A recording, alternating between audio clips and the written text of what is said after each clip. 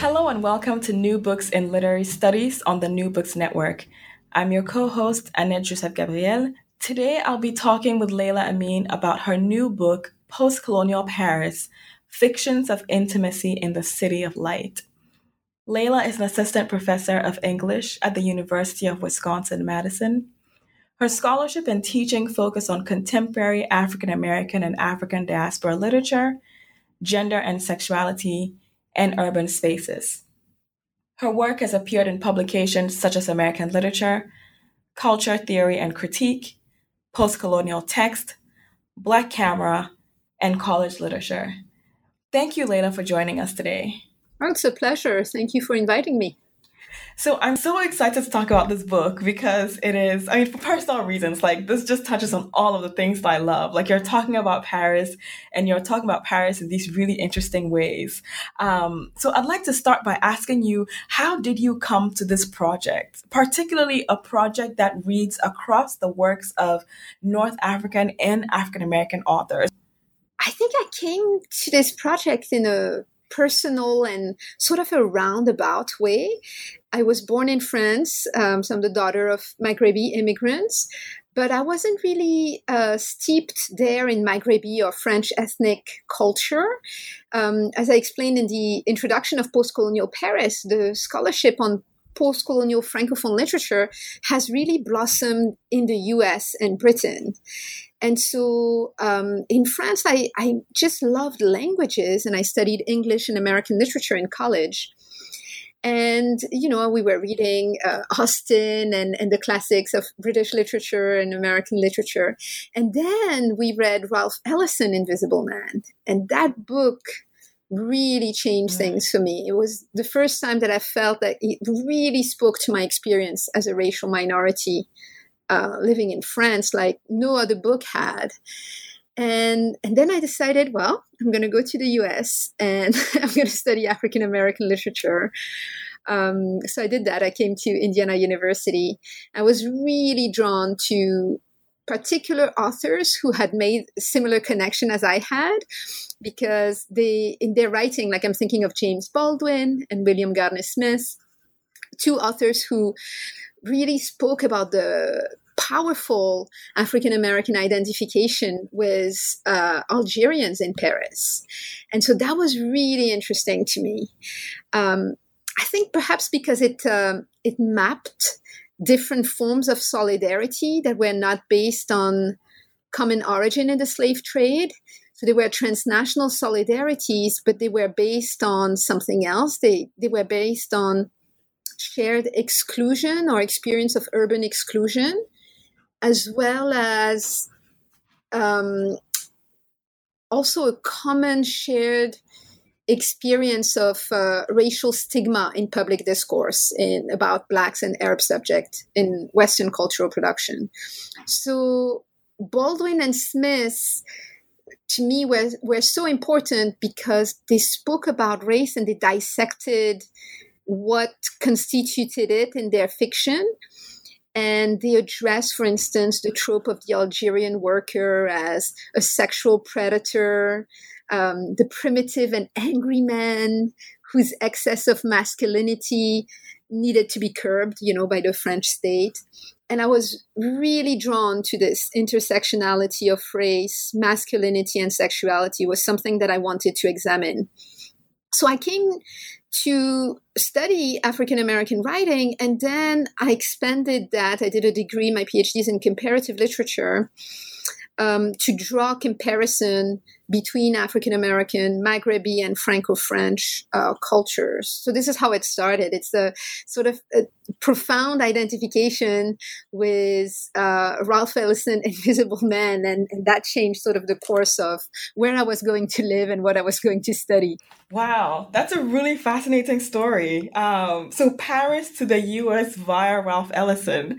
I really appreciate the way that you just described the conversation, right, among these different authors and artists and filmmakers as mapping forms of transnational international solidarity, right? So in your analysis of kind of, this mapping in these texts, you use the term post-colonial as a kind of central analytical frame, right? It's in the title, and it becomes one of the main lenses through which you read these conversations.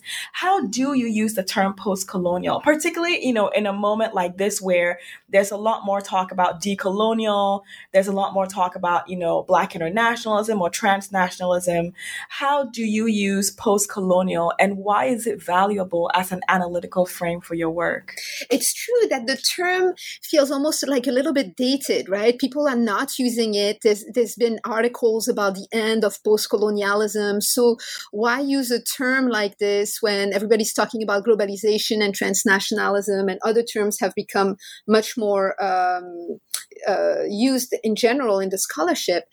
I think, to me, what I wanted to register, or what I really wanted to talk about, was a spatial imaginary that is racialized and informed by colonial relations. So I wanted to show that race formation was informed by colonial relations, but the legacies extend beyond the colonial era, and they take new form at times. But so post-colonial was helping me, as a term, was really helping me transcend just the colonial era and talk about, both the colonial and post-colonial era, as well as talk about writers who generally don't fit that rubric. In the case of African-American expatriates, they don't fit the rubric of post-colonial, and yet they certainly contributed to our understandings of race in their depiction of an Algerian Paris.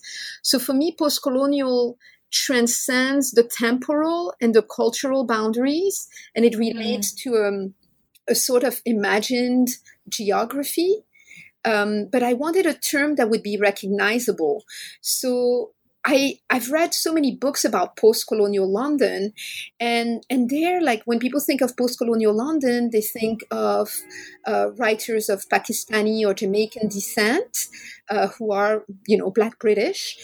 And I wanted a term that would similarly, in the French context, index, writers who are racial minorities and who also emerge from the legacies of French colonialism. So post-colonial Paris helped me really index that. But it's about a Paris, because there is an imaginary, a myth of Paris that people like James Baldwin writes about when they talk about how American came to a Paris of their own imagination.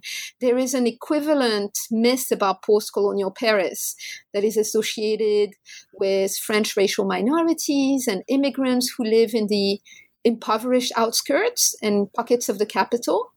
And I really wanted to call attention to that space and to that imaginary. And I thought that post-colonial helped me index race and peripheral spaces in the French context. So let's talk about this Paris, what you described as a racialized spatial imaginary. Specifically because some of the texts that you analyze present a discourse that counters the discourse of the French state, right? So we have two competing discourses on what is Paris. So on one hand, you have the state that claims that there's a lack of kind of cultural integration in these peripheral spaces, right, in the banlieue.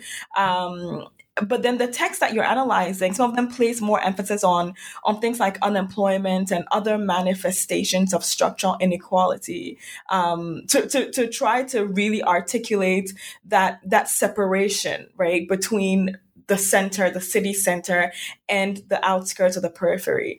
Can you give our listeners one example of this kind of critique that these writers are making in some of the texts that you analyze in your book? Yeah, I think a great text for challenging, the idea of French integration would be Mehdi Charef, his novel Tea in the Harem that was published in 1983. This is sort of the foundational text of Boer fiction, which refer to the cultural production of French citizens born to Maghrebi immigrants. I think he offers a really sophisticated dismantling of integration. In the French imaginary, there's a Republican ideology that stresses the difference between citizens and foreigners and insists that the latter assimilate by erasing their cultures of origin. So it's always culture that stands as a sort of obstacle to assimilation and to integration into French society. So the problem with this model is that it emphasizes ideas about cultures that are always supposedly different. And it also puts the responsibility of integration squarely on the shoulder of the immigrant. He has to erase, his culture of origin to integrate. So the onus is on him or her to seek to adopt French mores, as if, integration is only through that cultural channel.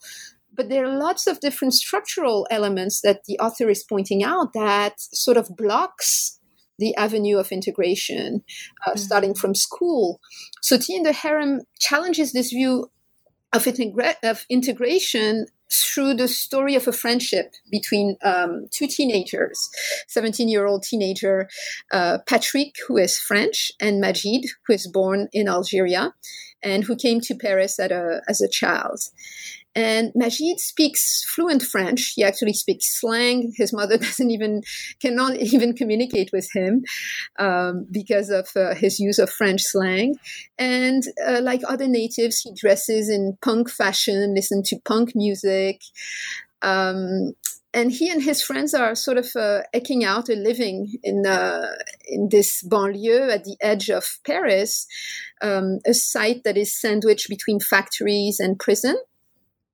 And the novel challenges the Republican emphasis on French versus foreigners by concentrating on class borders within rather than outside of the nation. And so the banlieue residents, we are shown that they have a very limited horizon between, menial work and incarceration, which is the fate of many of the protagonists in the novel. They live in overcrowded apartments with their family. Many of them fail at school or don't even gain literacy through school. And the two protagonists, after leaving school, struggle to find work, and they turn to stealing in the city center. And so the book the novel bookends their spatial and social confinement by opening in a basement of their estate. Majid is trying to repair his old motorcycle and fails to do that. And then the novel ends on their arrest in a stolen car in the seaside town of Deauville. So it's a beautiful panoramic view. They're on the beach, and then they get arrested by the police. So it shows like sort of the spatial confinement that this generation is really experiencing. Mm-hmm. And I think like what I love about this particular story and what it says about integration is that it also revealed that it's not just a matter of being in or outside of the nation.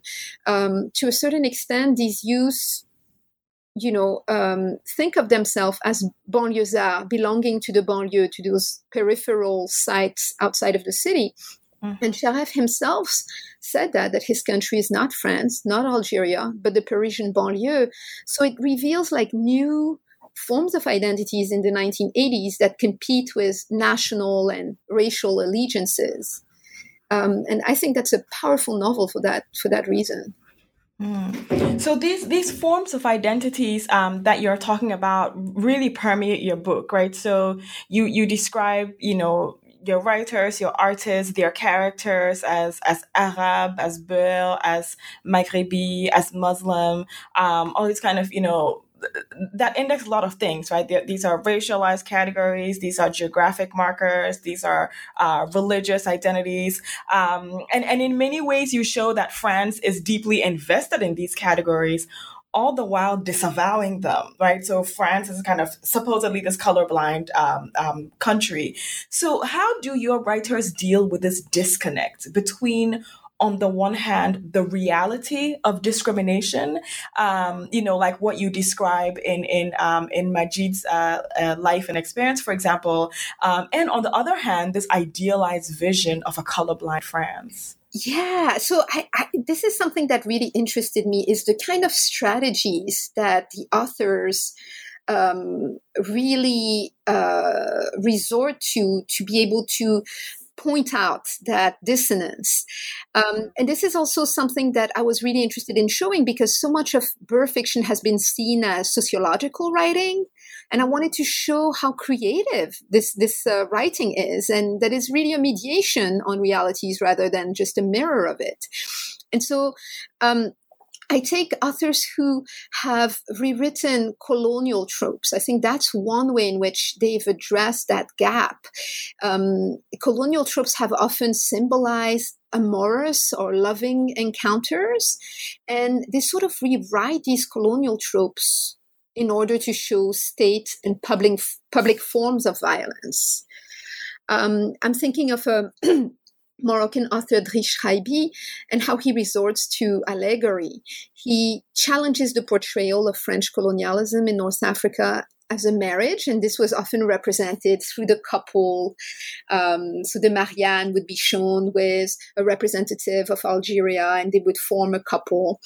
And so he's challenging that by focusing on a real flesh Franco-Algerian couple. Yalan Waldik is from Algeria, and he falls in love with a working class woman named Simone, but then their marriage falls apart. They cannot survive sort of the ambient racism surrounding them. And so the couple serves as a sort of microcosm for colonial tension and inequities. And so Waldik, for instance, cannot find work. His neighbors never talk to him, and in fact, encourage his wife to leave him. And I think Albert Memmi famously captured this about his own novel, Agar. He said, the couple is not an isolated island. On the contrary, the whole world is within the couple. So that entity becomes an allegory to talk about colonial tension. Others use parody. I'm thinking of someone like Sharef, with the mythology of the Orient, particularly the harem, and he parodies it. So the narrator presents his neighborhood as if he were a tour guide, introducing reader to an exotic world that he or she may not be familiar with. And their class difference is the spectacle on display daily. In the slums, where a gas bottle explode by accident on a regular basis as people are trying to stay warm. And so that becomes a way to really poke fun on this mythology of the Orient, and to point out that class differences and precariousness are shared amongst French and immigrants in the working class neighborhoods of Paris. There's lots of ways in which these authors resort to pointing out that gap. We have also a comedy of errors, where we have mistaken identities in a film like Made in France, Origine Contrôlée. You have a French middle-class man who is confused for an Algerian undocumented transvestite and arrested by the police, who want to deport him back to Algeria. And so then I think that was a really effective way of showing how the white subject awakens to his own privilege by being mistaken for an Algerian transvestite. And so he loses, the good treatment that he was used and felt entitled to. And so we accompany him through his transformation, where he's realizing how other people on the other side of the city are living. It's a very funny comedy too. So those are the things that come to mind in terms of how they address that gap between, their experience of racial discrimination and France's insistence that it's a colorblind society. So I want to come back to something that you said earlier about the couple as allegory, right? So depicting these amorous encounters as a way to critique colonial power and its legacy. And one of the ways that I think you analyze this in a really really productive and helpful way is through your lens of intimacy as one of the ways that you read a lot of these texts. How does this lens of intimacy allow you to tell the story of writers and artists of African descent in post-colonial Paris in a new way? I was struggling to find a conceptual framework that would really capture what is happening on the ground. So I wanted to give a sense of embodied experiences in the city that are appearing through these texts, as well as the view as well of close affiliation, friends, neighbors, right? That there was something of a spatial notion too. And intimacy really was perfect because it signals both a social notion that references these relationships, as well as a spatial notion that calls attention to embodied experiences in the city. And so it helps reveal the protagonist feeling of social and affective closeness as well as distance from the residents in the city center. So intimacy provides a way to talk about the domain of sexuality, but also the domain of connection through proximity, and covers a wide range of interpersonal relations, same-sex and heterosexual couples, families, friends, and neighbors. And it was helpful to me as a way to displace the concept of diaspora, which tended to be the dominant framework for talking about experiences of people of African descent in Paris. And I'm thinking of the work of Cazenave, as well as Black Paris, her name is escaping me right now, who looks at African authors in exile, as well as mainly African author in exile since the 1980s. And there we don't have necessarily attention to spatial imaginaries, but instead individual authors who are cosmopolitan authors. And I wanted a different kind of framework to call attention to collective experiences of race in the periphery. I guess I was also drawn to the work on intimacy by Anne Stoller, because she talks about intimacy as a way to talk about power relation, especially asymmetrical relations. And she discusses the politicization of intimacy as a tool that naturalizes power. And that's something that I was very much drawn to, thinking of a trope like the harem. So images of naked Algerian women in Algiers that are sort of painted by French artists like Matisse and Fromentin. And that gave a certain view of Algeria as sexually available, as well as inviting of French colonization.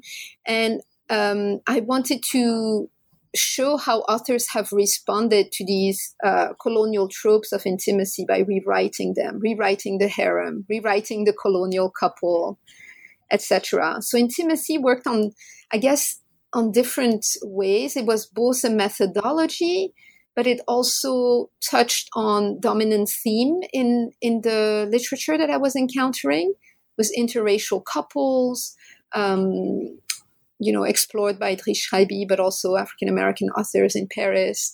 So it's both thematic content and methodology, if that makes sense. So your book is about fictions within the text, fictions and narratives outside of the text in the real world, and your analysis of graffiti kind of blurs the seeming boundary between the two, right? Between the text and the world. And in your conclusion, you do even more to bring these two things together, because you dwell on the 2015 attacks in Paris, and the ways that kind of French state fictions and narratives of exclusion and policing facilitate the conditions for such attacks. given the insights drawn from your book, what do you see as productive directions that France could take after the 2015 attacks? So I was really interested in showing that the context of Islamophobia that emerged post 2015 terrorist attacks in Paris were already present throughout the 1970s. And so I really wanted to map out a longer history for understanding Islamophobia in France and how it's been discussed. And so the 2015 attacks just become a flashpoint for understanding the reception also of cultural production. So we have now more films on terrorism, not just in the French context, but the global context. Hollywood films that look at the banlieue or have different scenes that are set in the banlieue in Paris, including the new Amazon show. What is the name of that? Oh, name is escaping me again. But it's fascinating to me how Paris now emerges not just as the city of light, but also in discussions of terrorism. Of course, it becomes just simply a very flattening way of looking at the banlieue. So in general, I think that there's a particular moment in one of Rashid Jaidani's novel where he really gets to the crux of the problem. He has a protagonist who comments on French cinema. He's just been seen for a script. He's just read a script and was very disturbed about being asked to play the role of a criminal. And so he comments to the cineast that the only room made for racial minorities in France are the role of drug dealers, prostitutes, or terrorists. And he basically tells them, you are filmmakers, not Le Penistes, followers of Le Pen, right? The far right party. And the point I think is really well taken is that there is an absence of representation. For example, when French Muslim families are represented in these films, this is a point made by Kerry Tarr, it's always a liability for the main protagonist. It's only by leaving the family behind or cutting roots with the family that the protagonist is able to flourish and thrive. But if he or she stays with the family, then the family is a force for destruction. I think we need different kinds of representations. I also think that on the political level, we need more nuanced and rounded depiction of lives in the banlieue. That generally, we turn our attention to the banlieue only if there's been a riot or terrorist attacks. And we need different kinds of representation that transcend violence and tragedy. And authors like Faiza Again, I feel, really give a different kinds of representation, even though they also touch on, the question of violence and poverty in the banlieue.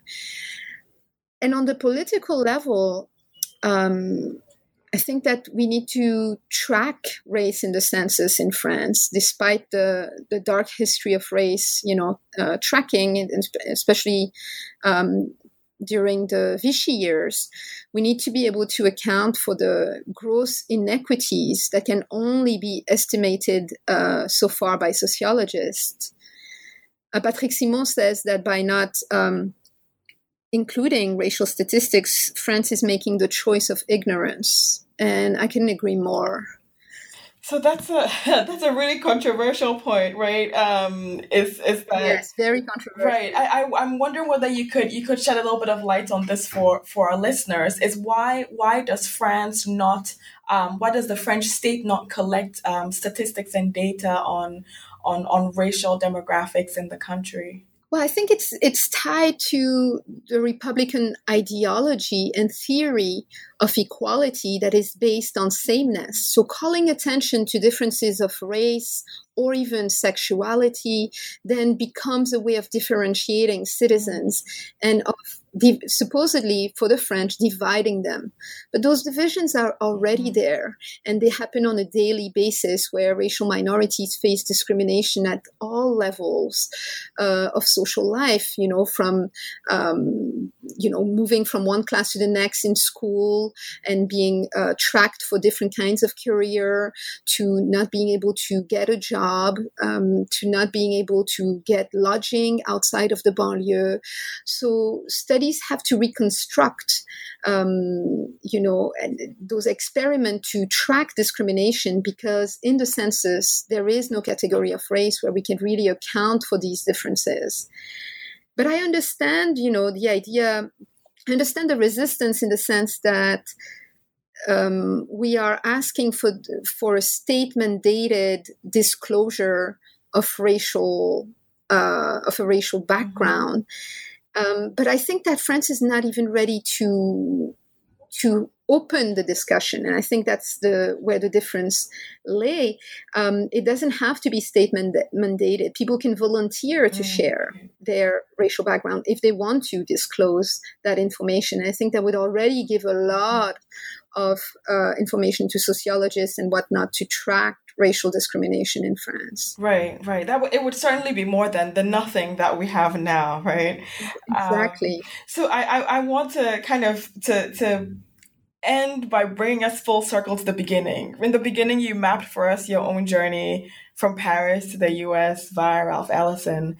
As you were working on this book, was there any writer or artist that spoke to you in the way that Ellison did when you first began this journey? I don't know if they spoke to me in a similar way, but I have to say that collectively, they made me realize something that I hadn't noticed before, which is that all of these journeys of expatriation by James Baldwin, William Gardner Smith, and even Richard Wright, who was opposed to coming back to the United States because of the danger it represented for him and his family politically, their narratives end with the return of the protagonist home.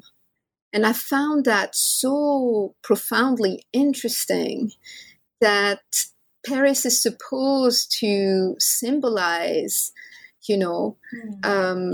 access to liberation. And yet in James Baldwin, This Morning, This Evening, So Soon, William Gardner Smith's The Stone Face, or Richard Wright's intended sequel to Island of Hallucination, every single time the protagonists are journeying back home.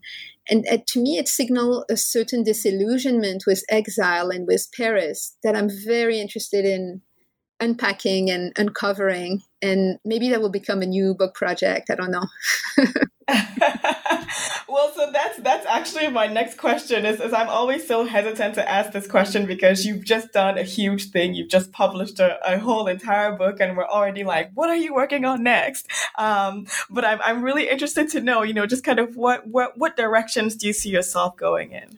Well, actually, what I just addressed, this notion of return, is something that I'm playing with, because this is also a pattern that I've noticed in Caribbean fiction, with the work of Aimé Césaire, Michelle Cliff, No Telephone to Heaven, and so many other, classic of Caribbean literature, Edwidge Danticat, Breast, Eyes, Memory, and newer work as well, Naomi Jackson, work about Barbados, also sort of map out the return of protagonist home. And what is interesting in the Caribbean and at times African context, because I'm also interested in return in African literature, is that it goes against the dominant poles of migration. So these protagonists are returning to poorer countries or countries that are at war or that propose less social and economic mobility for them. And so to me, it seems to signal something about exile. So what I'm trying to figure out is, does return offer a new viewpoint, a new window from which we can examine exile. And part of that question is also a desire to, write against the grain. I'm thinking about the work of Paul Gilroy that sort of celebrates exile and looks at it mainly in positive terms. Similarly, James Clifford talks about diaspora as a positive transnationalism. And I'm wondering if there isn't also a cost to exile and at times an effective circuit that we're not taking into consideration when we are mainly focusing on, projects of emancipation or economic mobility. So that's something I'm very interested in exploring. It seems too big right now. It would need to be to be narrowed, but that's something I'm really interested in exploring. What is Paris is a huge question, and you distilled that for us so beautifully in post-colonial Paris. So I'm really looking forward to where this new work on return takes you. Thank you so much. I've been talking with Leila Amin about her new book, Post-Colonial Paris, Fictions of Intimacy in the City of Light. Thank you, Leila, for joining us today. Thank you so much. It's been a pleasure.